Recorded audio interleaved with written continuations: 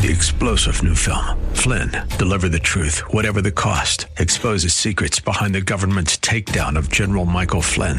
Flynn knew what the intel world had been up to. He ordered the first audit of the use of contractors. This set off alarm bells. He told the truth. He was the most dangerous person for Donald Trump to hire. They had to get rid of Flynn. Flynn, deliver the truth, whatever the cost. Available now. Watch it today. Go to salemnow.com. salemnow.com.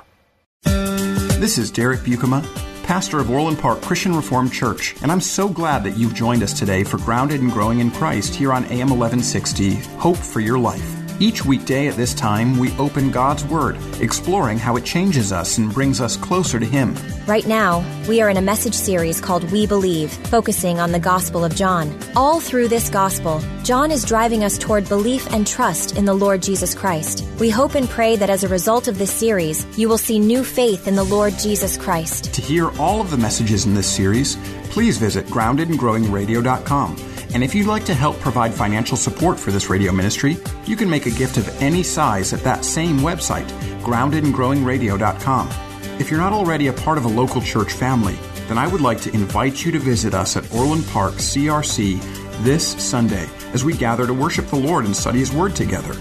To find our service times and location information, just visit groundedandgrowingradio.com. And now, let's open God's Word to see what He has for us today. Would you please turn along with me in your Bibles to John chapter 5. To John chapter 5. We're going to be looking at that chapter of the Bible. We're going to be looking at verse 1 through verse 29. John chapter 5, beginning at verse 1. Let's remember as we read this that this is God's Word. After this, there was a feast of the Jews, and Jesus went up to Jerusalem. Now there is in Jerusalem by the sheep gate a pool in Aramaic called Bethesda, which has 5 roofed colonnades. In these lay a multitude of invalids, blind, lame, and paralyzed. One man who was there had been an invalid for 38 years. When Jesus saw him lying there and knew that he had already been there a long time, he said to him, "Do you want to be healed?" The sick man answered him, "Sir, I have no one to put me in the pool when the water is stirred up, and while I'm going, another steps down before me." Jesus said to him, "Get up, take your bed, and walk." And at once the man was healed, and he took up his bed and walked. Now that day was the Sabbath. So the Jews said to the man who had been healed, "It's the Sabbath, and it's not lawful for you to take up your bed." But he answered them, "The man who healed me, that man said to me, 'Take up your bed and walk.'" They asked him, "Who is the man who said to you, 'Take up your bed and walk'?"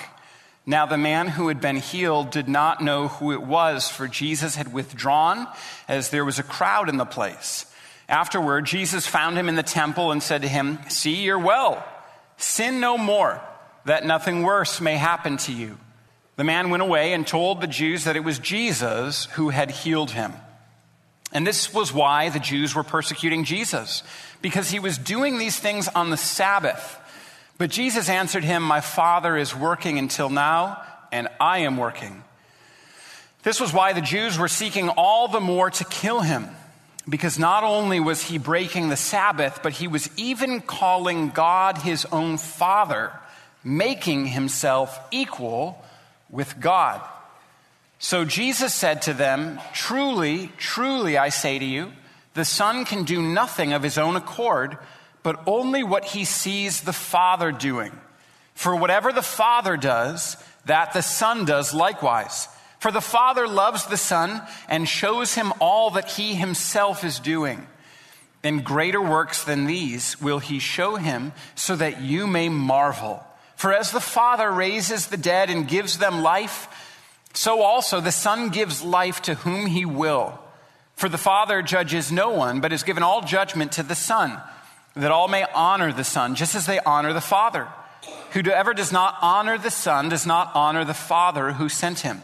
Truly, truly, I say to you, whoever hears my word and believes him who sent me has eternal life.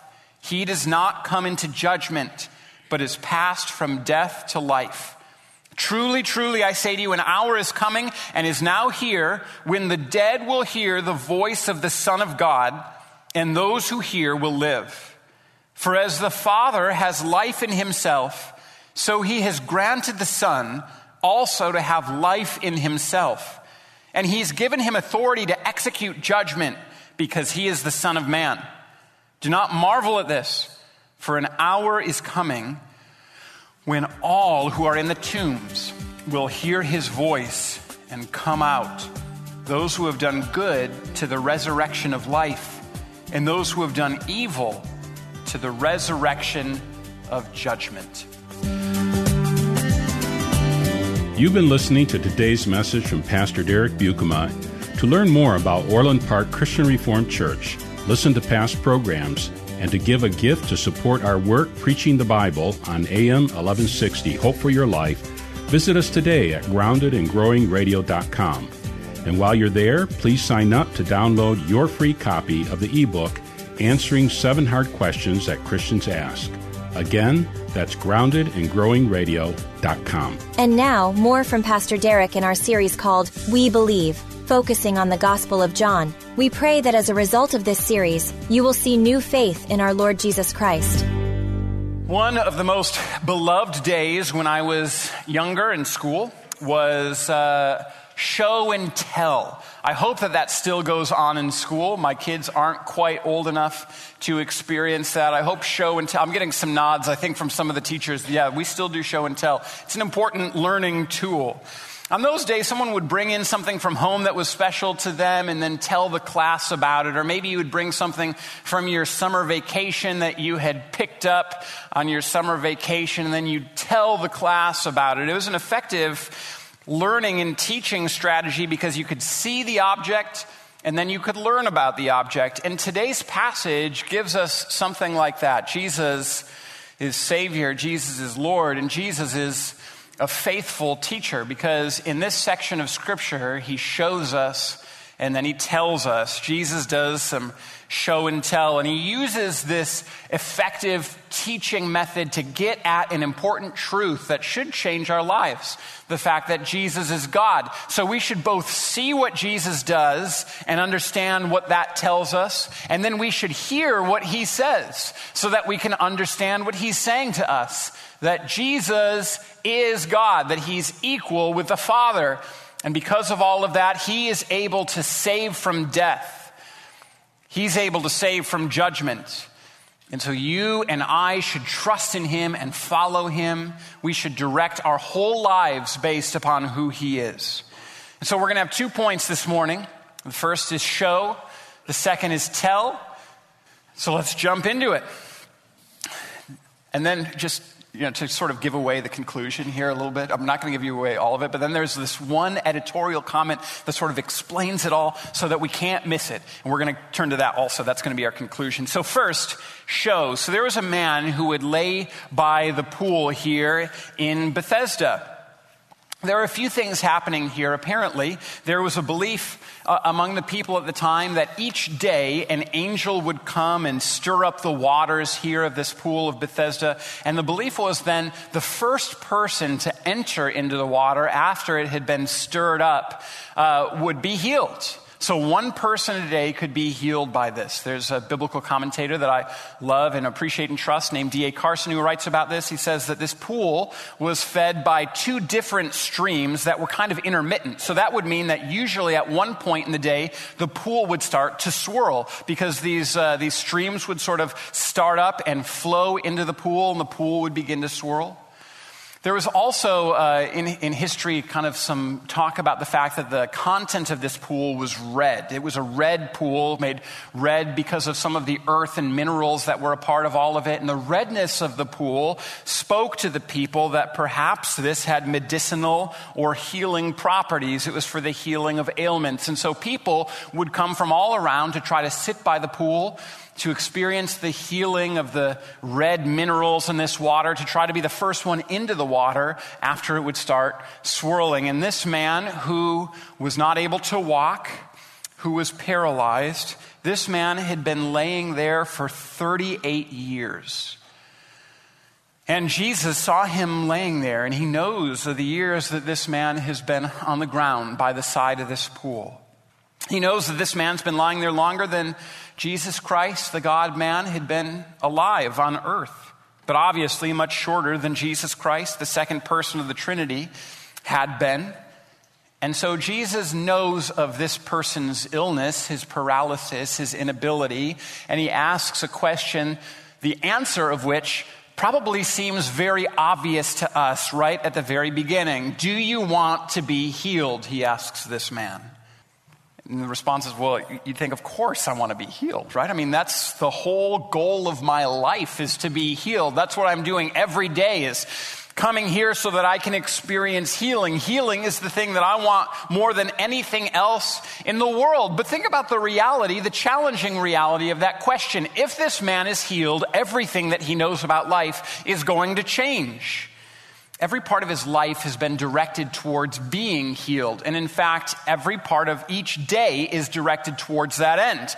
He gets brought to this pool. He sits there. He gets brought home. If he's healed, his entire life is going to change. The people he hangs around is going to change. If you're healed, everything that you have known will be gone. That's fearful, really, in a lot of ways. Do you want to be healed? I was talking to a prison chaplain some years back, and he talked about how the men that he works with direct their whole lives towards wanting to get out. Some are serving long sentences, 20, 30, maybe even 38 years.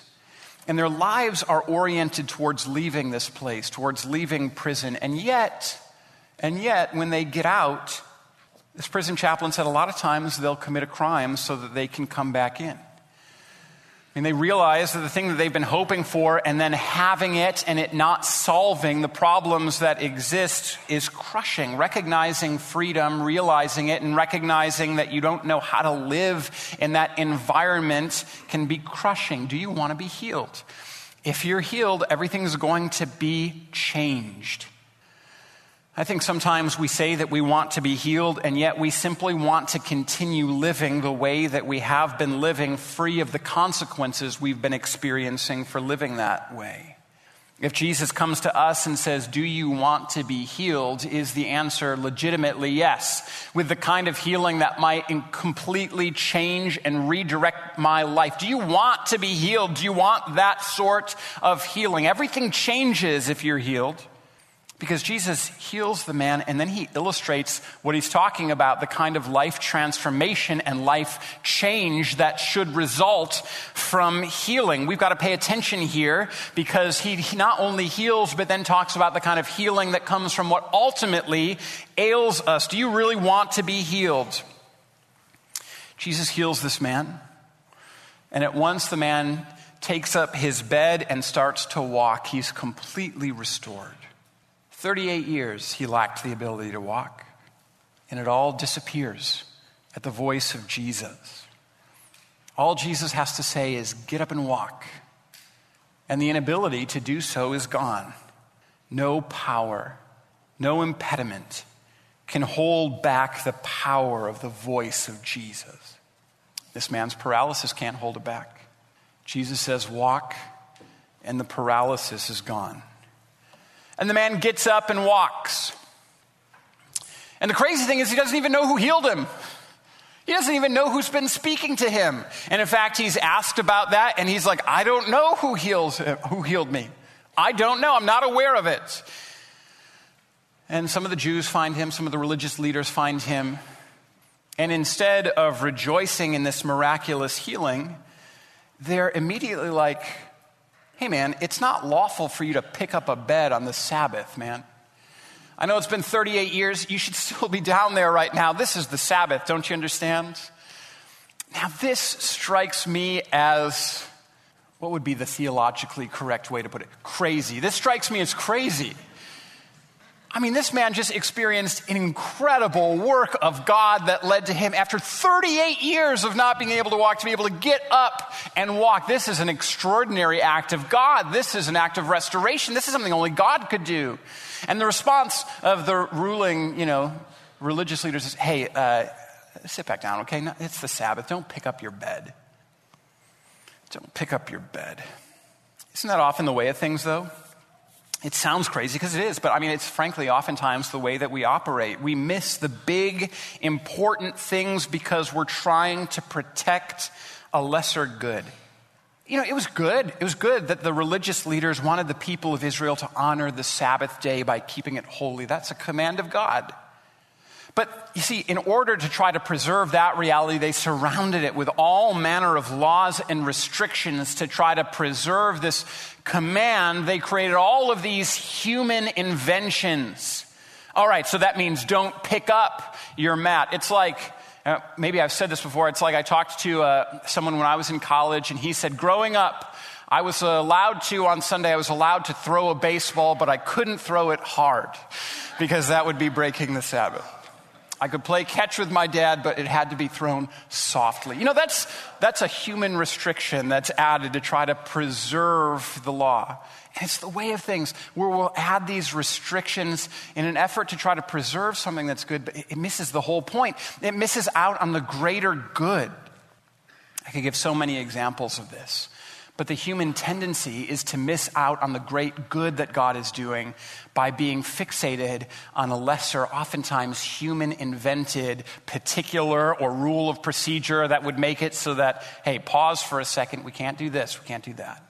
It's Reformation Day today. I'm so thankful for the Reformation. I love the study of it. I love thinking about it. I love the life of Martin Luther. I love reading histories of all of that. I'm so grateful for the courage that God gave him, that when he was at the Diet of Worms, I know that's not a weird diet. That is like this council where he was asked to renounce what it was that he had been teaching. He said, "Here I stand. I can do no other. So help me God." That is courage.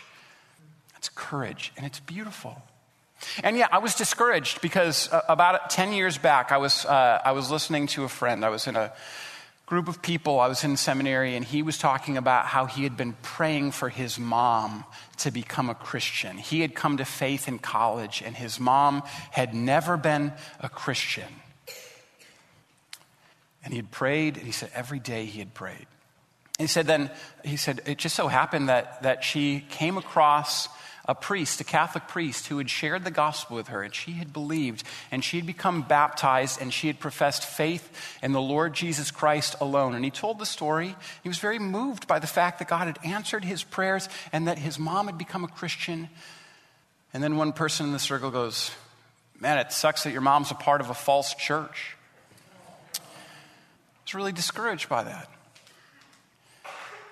I thought, can we just for a moment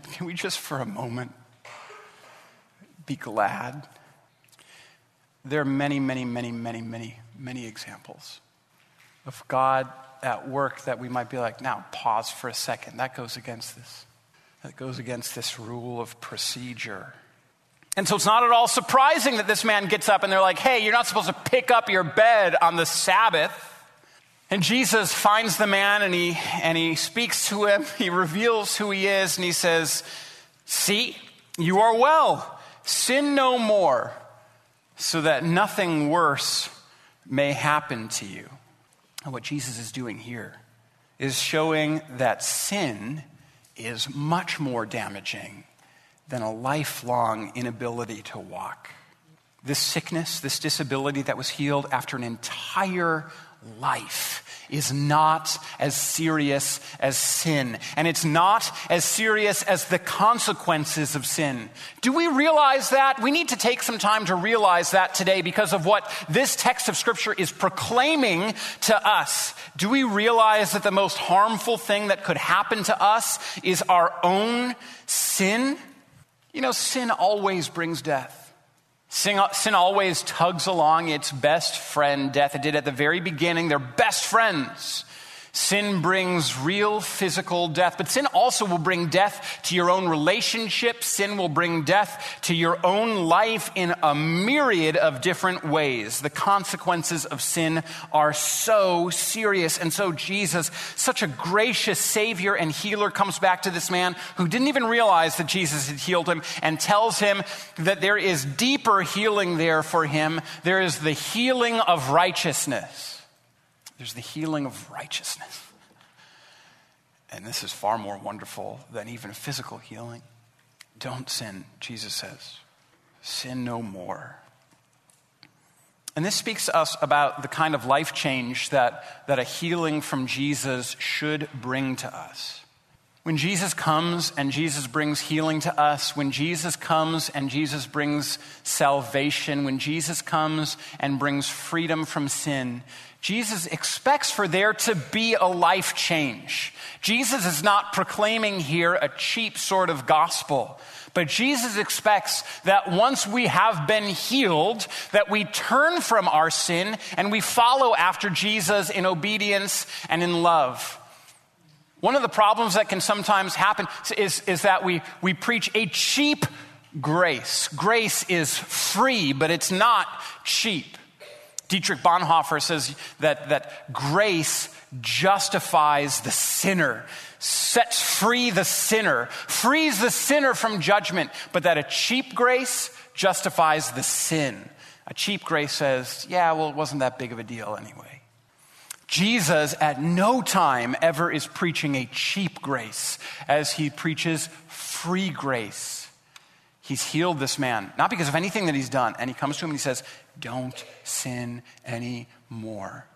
Jesus expects that receiving his miracles and his salvation, that it will change your life. And we should desire not only this freedom from sin that gets us to be moved from the kingdom of darkness to the kingdom of light, but then we should expect that we should continue to desire God's grace so that we might be genuinely free from those patterns of behavior that characterize us before we trust in Jesus. We should want the kind of life transformation that comes from trusting in the Lord Jesus, a life change. And he also, Jesus expects that we will see what he is doing through this miracle. Here is the show. He's showing us by his healing, by his call to holiness, by him doing it on the Sabbath, he's showing us that he is God. Not only because he has the power to reverse what sin has taken away through the healing of this man's paralysis, not only because of his call to righteousness, but also because he does it on the Sabbath, and he ties his work on the Sabbath to the work of his Father. He says, my Father is always working, so I'm going to join him in that. Jesus is showing us that he is God. What he's going to do next is tell us the same thing. Jesus demonstrates his authority in the heading of this last part of the text that we have in front of us this morning is the authority of the Son. It's a good heading put in by the editors of the English Standard Version. He says that he receives his authority from the Father and that he is the Son of God. Israel, this time, considered itself to be the Son of God, but Jesus applies it to himself specifically. He says that he is the Son of God. And then specifically, he says, all the things that the Father is able to do, I am able to do. He's tying the authority of the Father to his own authority. He's tying the things that the Father is able to do to that which he is able to do. And the thing that Jesus really zeroes in on here in this section of Scripture is that he is able to save from death. Hallelujah. Verse 21, as the Father raises the dead and gives them life, so also the Son gives life to whom he will. Verse 24, whoever hears my word and believes him who sent me has eternal life. He's passed from death to life. Verse 25, truly, truly, I say to you, an hour is coming and is now here when the dead will hear the voice of the Son of God, and those who hear it will live. And at the very end, John chapter 5, verses 28 and 29, he says, do not marvel at this, for an hour is coming when all those who are in the tombs will hear his voice and come out. Those who have done good to the resurrection of life, and those who have done evil to the resurrection of judgment. Jesus, he tells us now, is not only able to save from disability, Jesus is able to save from death. That is awesome. That is awesome. Jesus has just performed a miracle just by speaking. Just by speaking. The paralysis of this man is gone. And what Jesus says here, what he tells us here, is that this hour is coming. It's actually here. With Jesus' life, it's present. And this hour is coming, and it's here, and that hour is that Jesus is going to speak a word, and death itself is going to die. That's amazing. That is beautiful. There's no power that's able to prevent our God from working. And the beautiful truth that Jesus is giving to us in John chapter 5 is that when Jesus says, "Come alive," death dies and releases its grip. That is amazing. I'm so thankful that this is true about our Savior and our Lord and our God. You've been listening to today's message from Pastor Derek Buikema. To learn more about Orland Park Christian Reformed Church, listen to past programs, and to give a gift to support our work preaching the Bible on AM 1160, Hope for Your Life, visit us today at groundedandgrowingradio.com. And while you're there, please sign up to download your free copy of the ebook, Answering 7 Hard Questions That Christians Ask. Again, that's groundedandgrowingradio.com. This is Pastor Derek Buikema, and on behalf of Orland Park Christian Reformed Church, we want to thank you for your support and partnership in proclaiming the gospel here on AM 1160, Hope for Your Life. If you're looking for a local church to call home, Orland Park Christian Reformed Church welcomes you to worship with us this Sunday. You can find all the details online at groundedandgrowingradio.com. Thanks again for joining us, and until next time, may God bless you. 3-star General Michael J. Flynn, head of the Pentagon Intelligence Agency, knew all the government's dirty secrets. He was one of the most respected generals in the military. Flynn knew what the intel world had been up to. He understood its funding. He ordered the first audit of the use of contractors. This set off alarm bells. The explosive new documentary, Flynn, Deliver the Truth, Whatever the Cost, uncovers the facts behind this scandal. Flynn told the truth. He was the most dangerous person for Donald Trump to hire. I find out the worst enemy that I'm going to face in my life is right here in America. They took my assessment and they wanted me to change it. And I was like, I'm not changing it. They had to get rid of Flynn.